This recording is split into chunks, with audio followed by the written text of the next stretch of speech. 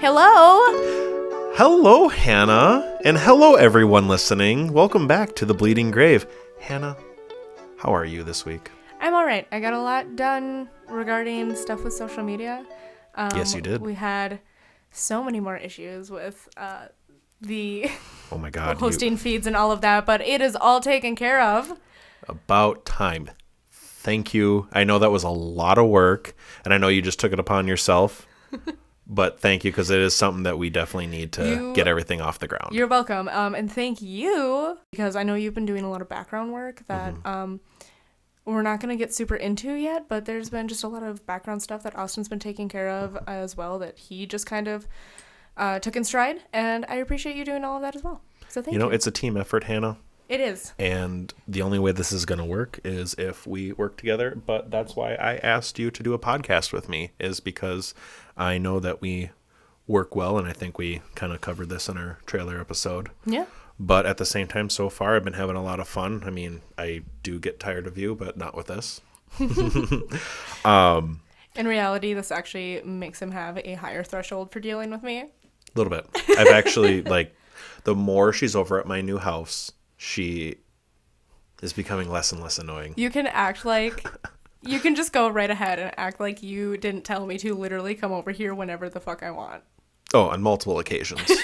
Multiple occasions. I have told this woman, just come over whenever you want. And I try to be polite, right? Because I'm like, wow, it's your own home, so I'm going to give you space, and I'm not going to barge in like you did when you lived with us into my room all the time. But it's been a while now. It's been a while, It has been. So I've given you your time. You have given me my time and in I'm my your neighbor house. now, And so. just down the road. Yep. Oh, one little thing I wanted to say. So, I don't know if everyone knows, but I got a new kitty. And she has this new thing. So whenever I go into a room, she's always behind the corner.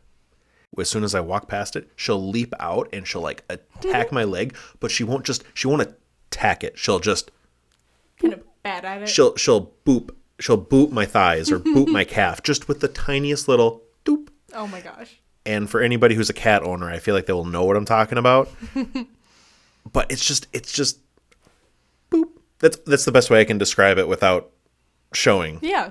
And so I just wanted to say I'm excited that I have a cat, which I thought I'd never say in my life. But it's just nice to have a pet, and she's awesome, and She is pretty stinking cute. Right. In other pet news, I also have a new pet. Oh, that's right. Yes, she does. My partner and I adopted a dog from my cousin, Austin's aunt.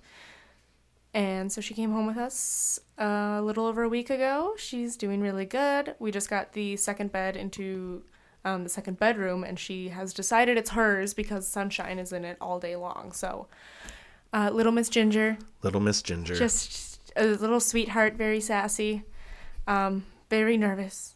But she's getting better. She's figuring it out. That's good. That's really good. I've seen the snaps, and your partner there sent me a snap today of you cuddling with Ginger. Yes. I just said gross. I barely get any... You're gross. You're gross. I barely get any snaps from your partner there. And when you do, it's a picture of me and the dog. I've never once gotten an actual snap. And the first time I get an actual snap, it's you and Ginger. That sounds about right. First thing that came to mind was, that's cute. But I'm going to text gross. Of course. Gross. It's an obligatory gross. Obligatory? Yeah, obligatory. Yeah. I don't know. It just does. Oh no, should that be the name of the episode? Obligatory gross. Obligatory gross. Obligatory gross. We'll put a pin in it. I like it. Yeah, we'll put a pin in it. We'll see what else happens in this episode. Because there's a lot to cover today. So without further ado, let's flip a coin. Hannah, ladies first. What do you call this week? Tails. Tails. All right. It was right on my phone. It is tails. All right. So buckle up. I have a bit of a longer story this week. I've been saving it. Are you ready? I am so ready. Austin, have you heard of the Black Eyed Kids? Vaguely black. So from what I know of Black Eyed Kids is they're these not necessarily demonic, but they're these kids that will either one or in pairs. Obviously, you're going to correct me if I'm wrong. would go up to people's houses and try coercing them out of their house or coming with them. They know that people will go to a child that's in need and try to help them. So you're close. Okay. So now I've heard about them and I'm excited to learn more. And if you've got a long story on this, I am fully prepared and on the edge of my seat. Wonderful. I have 7 pages of nightmare fuel for you. Hello. All right. All right. The Black-Eyed Kids are a modern urban legend that first surfaced in the 80s and 90s. They usually present as children, somewhere between the ages of 6 and 16, with pale skin and completely black eyes. There's usually 2 of them, one older and one younger. They just seem off. Mm-hmm. It's kind of the uncanny valley feeling where it's like it looks human, but there's something wrong. They're usually dressed really weird or old-fashioned. It seems like they're trying to blend in, but they don't really know how. They generally have long bangs or wear hats that cover their eyes very easily. They don't usually show their eyes until after people have denied them what they want, and then they usually start to get angry and they'll look up at you and you can see their eyes. They also seem to talk in old-fashioned ways or just really weird ways, again, just seeming like they're trying to blend in. Usually the older of the 2 will be the one to speak, and they seem to not be able to speak in more than 2 to 3 sentences at a time. Some people think they're extraterrestrials, vampires, Irish fairies from old lore, or a type of spirit. Before approaching homes or people, they've been seen staring directly at each other as if they're communicating telepathically. Just kind of like staring, like... Imagine 2 kids standing on the sidewalk and you see them and you're like, oh, they're just standing there talking. And then you realize they're just standing there staring at each other, not moving, not saying anything. Okay, so it's the weird kids. Yeah. Kind of like... Remember, they're usually dressed very weird. True. They have really long hair. You can't even necessarily see their eyes sometimes. Mm-hmm. So they're usually seen hitchhiking or begging or showing up on front doorsteps asking to come inside. Okay. Most people describe fear washing over them at their sight, especially when they notice the eyes. People have also reported having a hard time moving, feeling like they can't move, or feeling as if they're being drawn towards the doors and windows to let the kids in. When people deny them what they want, they usually get hostile or aggressive, demanding that they be invited in as they can't enter unless they're invited. Kind of like vampires. Kind of like vampires. Okay. Usually, once people have finally gotten away from them, they report that when they look back, the children have just disappeared, like in an unnatural way. Like, there was nowhere for them to have, like, run and disappeared and, like, gotten out of sight, and, like, they're just gone. No one really knows what happens once they enter your home or vehicle, as most people usually listen to their gut and don't let them enter. I do have a story that mentions about what happens when they enter. I've heard a couple different stories, but more often than not, they don't get let in. Okay. Now, when you say different stories, is this like different, like, cultural renditions, or this is different encounters? Okay, gotcha. Because, like I said, they're very modern as far as cryptids and supernatural things go. They didn't surface until the 80s or 90s. At least not very publicly. Okay. So, going on to the first story, is back in 1996, Brian Bethel, a reporter from Texas, reported 2 separate sightings in a ghost-related mailing list. The first sighting was his own encounter, and the other took place in Oregon. While Bethel was in town one night about a year before this story came out, he was sitting in his car and he heard a knock on his window. When he looked up, there were 2 boys standing next to his car, between 9 to 12 years old. He cracked open his window, and the closer standing of the 2 boys explained to him that they had come to see Mortal Kombat, which had just come out, but they forgot their money and were looking for a ride home and back so that they could get their money and then go see the movie. Bethel noticed that the last showing of the movie that night was about halfway through and thought that it was weird that they wanted a ride home and all the way back to just miss the movie. Yeah, that's a little unnerving. Yeah. Bethel noticed the physical reaction to panic that had taken over his body. He described it as feeling as if he were a prey animal and they were hunting him. That's the feeling he got? That was the natural physical reaction that he got from just the beginning of this encounter. Wow. He also noted that he understood in the moment how ridiculous this reaction seemed to be in the presence of 2 young boys. Yeah, it's like the last gut feeling I'd feel like if you just had 2 random boys come up to you. It gets better. The boy who was talking kept reassuring him it wouldn't take too long. They were just kids who wanted to watch a movie. They didn't have a gun. Specifically said they didn't have a gun. Okay, that's sketch. And after that last bit of information, Bethel had enough. He looked to check that his door was locked, and when he looked back up, he was staring into the black voids that were the child's eyes. He tried to apologize to the boys and told them that he couldn't give them a ride and rolled up his window. The child who hadn't been speaking looked confused by this, and the one who had been speaking started banging on the window, saying something to the effect of, "We can't come in unless you tell us it's okay. Let us in." Fuck no. Yeah. So at this point, Bethel took off in his car, and he said when he looked back in the rearview mirror, no one was standing where he had left the boys. Like, Just poof. I have full body chills right now. And I did these notes. This isn't new information to me. We can only come in if you let us in. Mm-hmm. These are wild, man. Yep. So he also pointed out that even if they had sprinted, there wasn't anywhere for them to have hidden that quickly between when he took off and when he looked back. So one thing to take into consideration. One of the sources stated that months earlier, Bethel had written a piece about the idea of creating urban legends or spirits through thought and power that we give it, known as thought-altering reality. So that's just something that a source mentioned, though Bethel swears his story is entirely true, and he, in fact, thinks it may have dampened his reputation as a trusted reporter. Oh, he was a reporter as well. Yeah. I don't think you mentioned that. I did mention that. Oh, oops.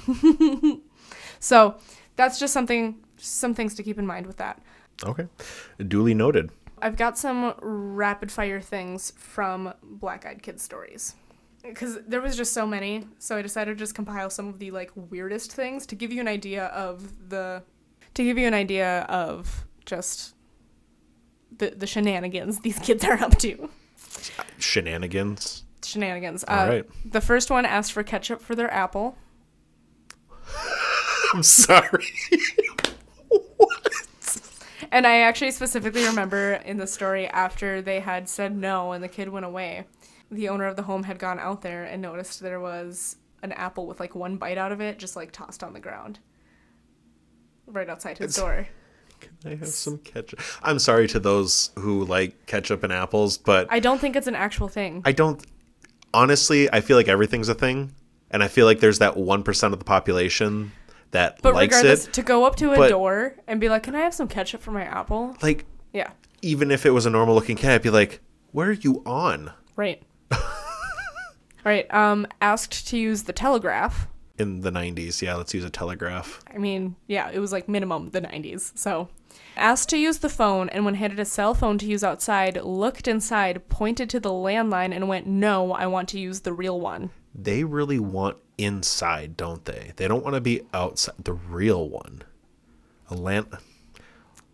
Which goes back to the, outdated thing. Yeah, they're very out. They're 60s and before, it seems like. Mm-hmm. Well, no, with cell phones, I mean, that was even the mid to late 90s for cell phones. And those were big. But regardless. Exactly. I think this one was a more recent one. Okay.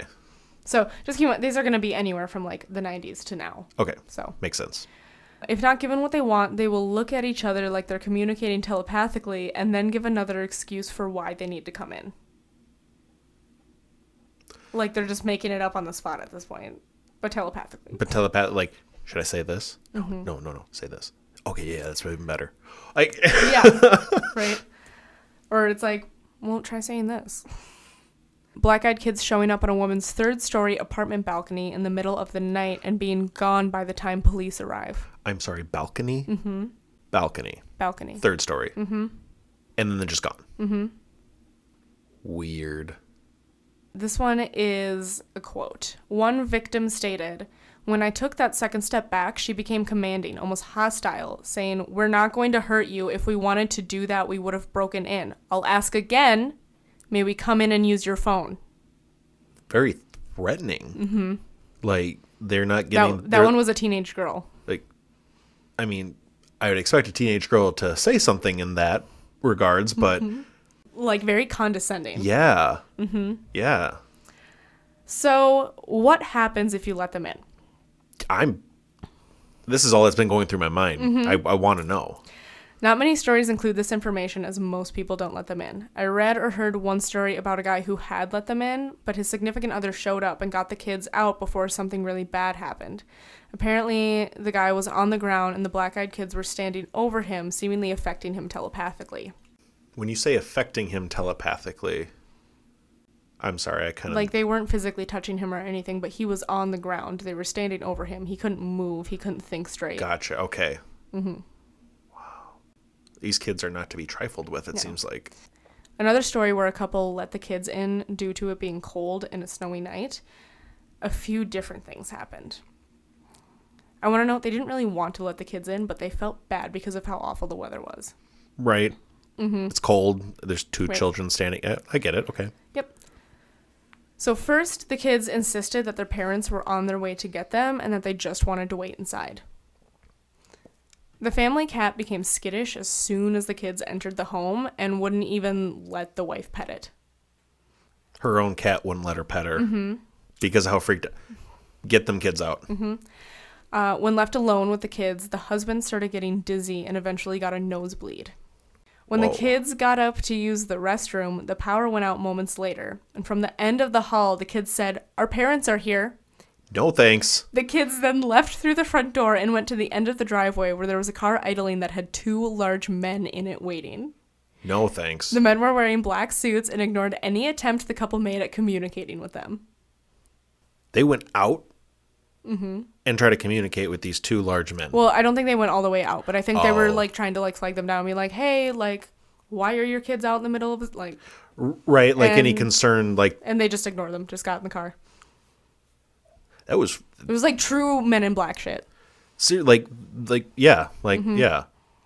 But the whole, our parents are here now. Right after the power goes out. Fuck no. That. I'm not about that. I would have been like, great, you can leave then. No, I didn't like that. That was, thank you for that. So now we're going to get into my friend's story, Wes. His first experiences with them were in dreams, which started when he was a teenager, which would have been in the 90s. Okay. Children with no eyes would appear and follow him around, and he said that they seemed lost. As he got older, they started coming to him while he was awake. He would usually feel a sense of dread when he crossed paths with them. So far tracking. They were almost bad omens for him, as they'd usually show up before something major and tragic would happen in his life, or around him. They never came to his door, but would approach him on the street at any time of the day or night.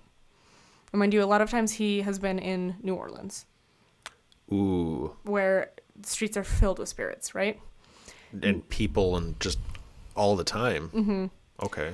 Now he normally sees them following or approaching other people, and they seem to mostly leave him alone. Like just out of the blue, or did he do something? They just out of the blue. Okay. Probably just evolved, and they were like, okay, we'll find other people. Gotcha. His theory is that they're a type of entity that's crossing over to this side. He thinks that they may not necessarily be good or evil, as those are human constructs that mean nothing to them, since they're not human and they haven't ever been human. Oh, never been. Mm-hmm. Okay. They may also simply be trickster spirits and are just malevolent by nature. In his experience, they would come around more often when him and others would talk about them more openly, putting more energy into the idea of them. He also noticed that they seemed attracted to people who have psychic or mediumship abilities but haven't figured it out yet. Okay. And he didn't come across the lore of the black-eyed kids until only a few years ago. But he's been seeing them since the 90s. Being accurately depicted from when he read a few years ago to what he was seeing in his dreams. Mm-hmm. Interesting. Wild. Yeah. So I thought I actually had more stories than that. Oh, that's it? That's it. Wow.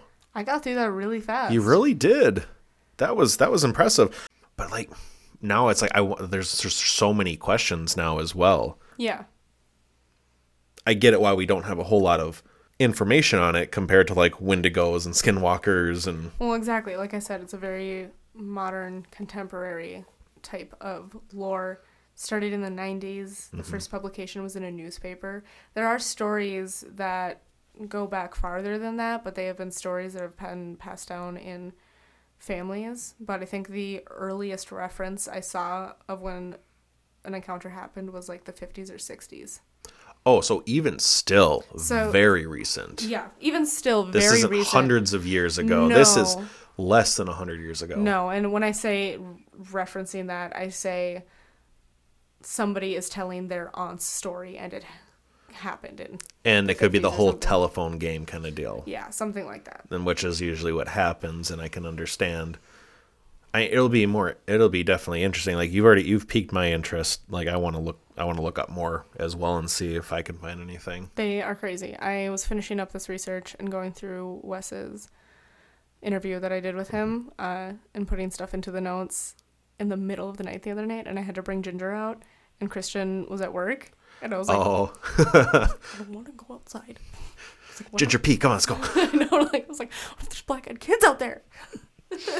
I did, because I know I'm not safe in my third-story apartment.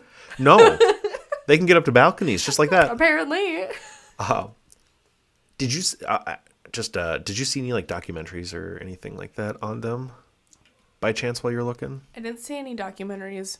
It was actually getting difficult to research because a couple of years ago, somebody made a movie about the black-eyed kids.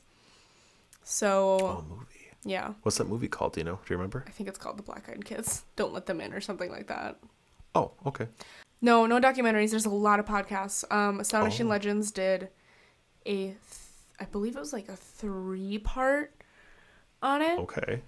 I first heard about them from And That's Why We Drink. I'm trying to think. There was at least one other podcast I listened to. It's probably going to be Lore. It's probably, I would have to guess Lore. Yeah. Okay. Wow. Fascinating. Yeah, that's the Black-Eyed Kids. See, this is what I was hoping that this podcast was going to be. Mm-hmm. Like this, like right here. This is exactly what I thought. This is awesome right here. We're here. This is no longer a dream. This is not something I see in when I close my eyes. This is real. Right as, here. as far It's as tangible and it's in front of us. it is, as far as we know, because for all we know, this could be a simulation. Everything is a simulation. So before I get into my story, I had 1 or 2 other little stories I found that were just like, one is like, the fuck's wrong with this guy? And the other one is probably just going to ruin your day. So I'm going to let you choose one or both. Let's go with the first one. The kind of, what the fuck is wrong with you Yeah, guy? Okay. I don't feel like ruining my day. Okay, that's fair. I can ruin your day Another day. on the next one. Yeah, I can mentally prepare for it then. All right. So I saw this news article and all it said was guy sues B-dubs for false advertising. Can you guess what the false advertisement was? I have no idea what they were falsely advertising. He is suing B-dubs for calling their boneless wings boneless, when in fact they are just chunks of chicken breasts breaded. People will do anything to make money. He goes on to say they are actually closer to chicken nuggets than wings. Okay, buddy, this has been a meme for 5 years, minimum. And I mean, boneless, when I think boneless, I always think of what B-dubs has or anybody has, their chicken chunks with the sauce on there. He goes, his lawsuit says that boneless implies chicken wings that have been deboned. They are not wings at all. They are made from chicken breasts and just cut up into chunks. Okay. He's not wrong? He's not wrong, but it's not false advertisement, though, at the same time, in my opinion. It's not lawsuit worthy. No. He's also made other lawsuits that were in the article. I'll just go over those. Oh, so okay, so this guy does this trying to just win a suit. Yeah. Okay. Yeah. So he's also made lawsuits against Tom's Wicked Fresh mouthwash for claiming to be all natural when it's not. Buddy, it's mouthwash. It can't always be 100% natural. Yeah. Yeah. Like, I get where you're coming from. Like, oh, you can't say you're 100% and everything. That's almost everything that actually says that they're all natural. I mean, There's due to loopholes in packaging and advertisement and stuff like that. Oh, 100%. So yeah, he tried suing Kind Granola because their advertising is high in fiber when he's like, well, scientifically speaking, it's not that high in fiber. Buddy.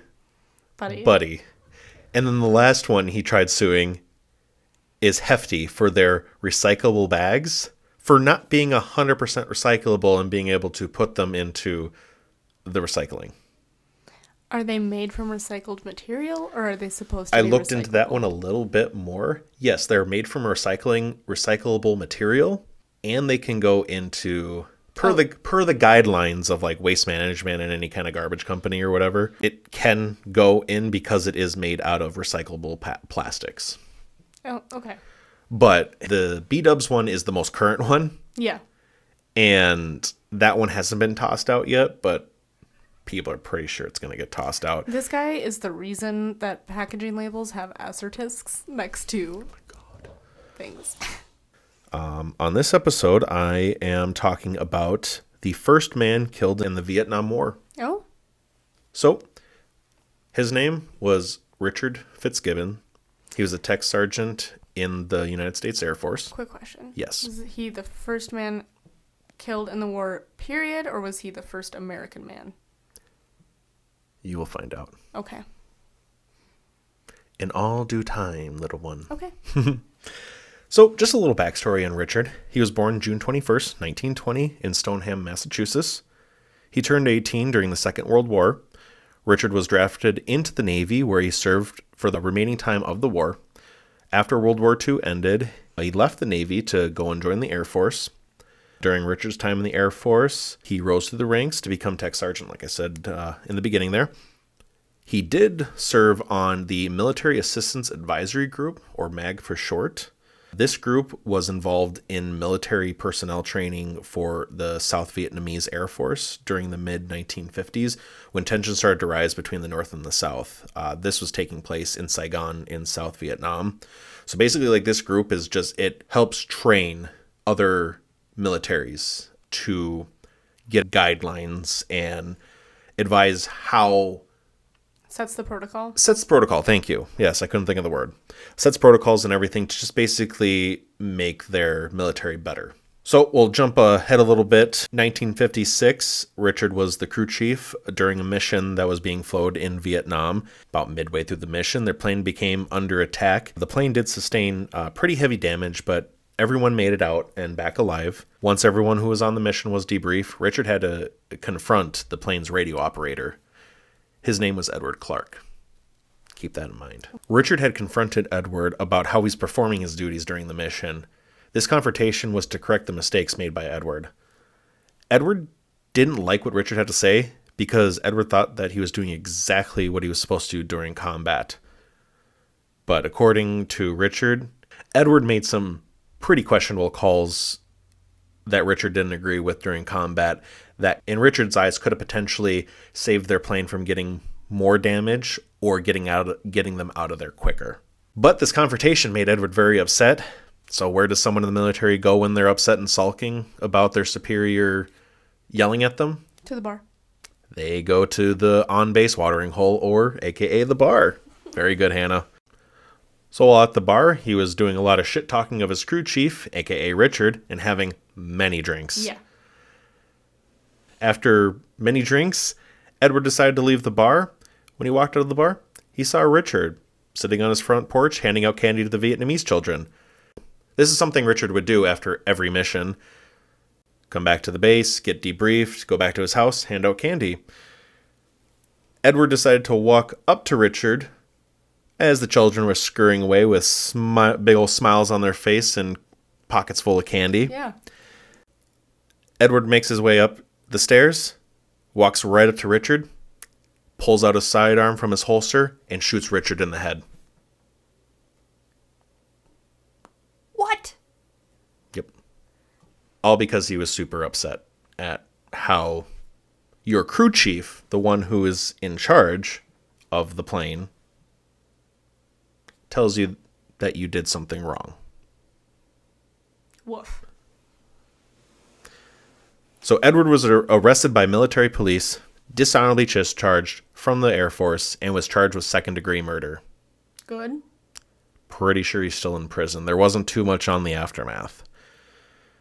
Unfortunately, Richard did leave behind a wife and a son, Richard Fitzgibbon III. He was only 12 years old when his father was murdered. Oh. That's what I got there. That's it? That's the whole story? That's the whole story. It was more of a... It was definitely a quicker story. Yeah. Oh. So that didn't answer my question. Yeah. No, I realized... I forgot one part here. Now, to answer your question of the first man killed in Vietnam War, he was the very first out of the South or North Vietnamese American. There's a little controversy behind this as well. Yeah. His name was actually added to the Vietnam Memorial Site in the late 90s because the first casualty, the first death in the war happened more towards the late 50s, early 60s, when the war was getting really in full swing. Yeah. Where tensions were just rising at this point. Okay. So his family basically made a whole plea or a whole case against or for why his name needs to be up on the memorial site, which then in turn actually changed the date of when the war actually started. Richard here wasn't the first man killed in combat, but he was technically the first killed in the Vietnam War. But there's also a whole nother aspect of the first person who was actually killed in the Vietnam War. In combat. Their family wanted to have that case dismissed and didn't want his name to be... Richard's case dismissed? Having Richard's case dismissed as the first death, the first casualty, because of whatever reason. Because it wasn't in combat, it wasn't fighting. Yeah, whatever. Probably. I'm not saying that to dismiss or discount his death or anything. Because that was the other thing, because they didn't go a whole lot into that family's side and what they wanted to do, probably because the judge looked at it and were like, no, this has already been finalized. Because you have to go through, it's a pretty lengthy process, because you have to go through so many different court systems in the world court and everything, especially with having the UN after World War II. Just talking to the one nation's government. Or whoever designs and puts the names up for memorial sites and everything too. That too, yeah, that's a whole different... They literally had this monument built, and they had to go and just add his name in, which I get. When did they add his name in? In the late 90s. Okay. The late 90s. I think it was 1999 is when they added his name to that site, which I have seen some people have said that you can tell that it was an afterthought, that who have never heard of Richard Fitzgibbons. You have pictures of it? Somewhere. We can post them along with the Instagram or whatever. Yeah. But yeah, some people say that it does look like an afterthought, but that people don't know the story behind it, which I think it's kind of a good story to know. Yeah. Because it's something that was what drew me into this story, is because it's part of history that will never be taught. Yeah, it's lesser known. Honestly, you could probably ask anybody in a world history class right now and ask them, do you know who Richard Fitzgibbons is? No? Do you know? No, no one's going to know. Yeah. They're just going to know By name, I would not have known. I've actually heard the story before, though. Oh, okay. As well, they'll tell you, and probably they'll tell you when the war started, but do you know why the war started? Why the war shows that it started in the mid-50s compared to when the first bullets actually fly. Exactly. Well, thank you for sharing that story. Yeah. That was a good story. It was short, but it was a good one. Short, good. And I learned a few things from it. Yeah, that's what we're here for. Mm-hmm. All right. Well, should we do a fun fact? Cemetery fun fact? Cemetery fun fact. Hannah, hit us up with the cemetery fun fact. All right. This one is about candles. Ooh. On the night of November 1st, a candle should be lit for each deceased relative and placed in a window. Could you imagine if you had a huge-ass family? Well, it makes me think of Day of the Dead. But no, I see what you're saying more. But it makes me think of that because look at those altars that they have. Right. They'll have a full family tree on those altars. So. Yeah, and they're very well lit by candle. But that was an awesome fun fact, Hannah. Thank you. Well, thank you for joining us here at the Bleeding Grave podcast. Thanks for tuning in, guys. We will see you next week. Bye. The Bleeding Grave podcast is hosted by Hannah Slavic and Austin Wenger. Music done by Hannah Slavic. You can find us on social media on Facebook, Instagram, and Twitter. And don't forget to listen to us on Spotify, SoundCloud, and YouTube.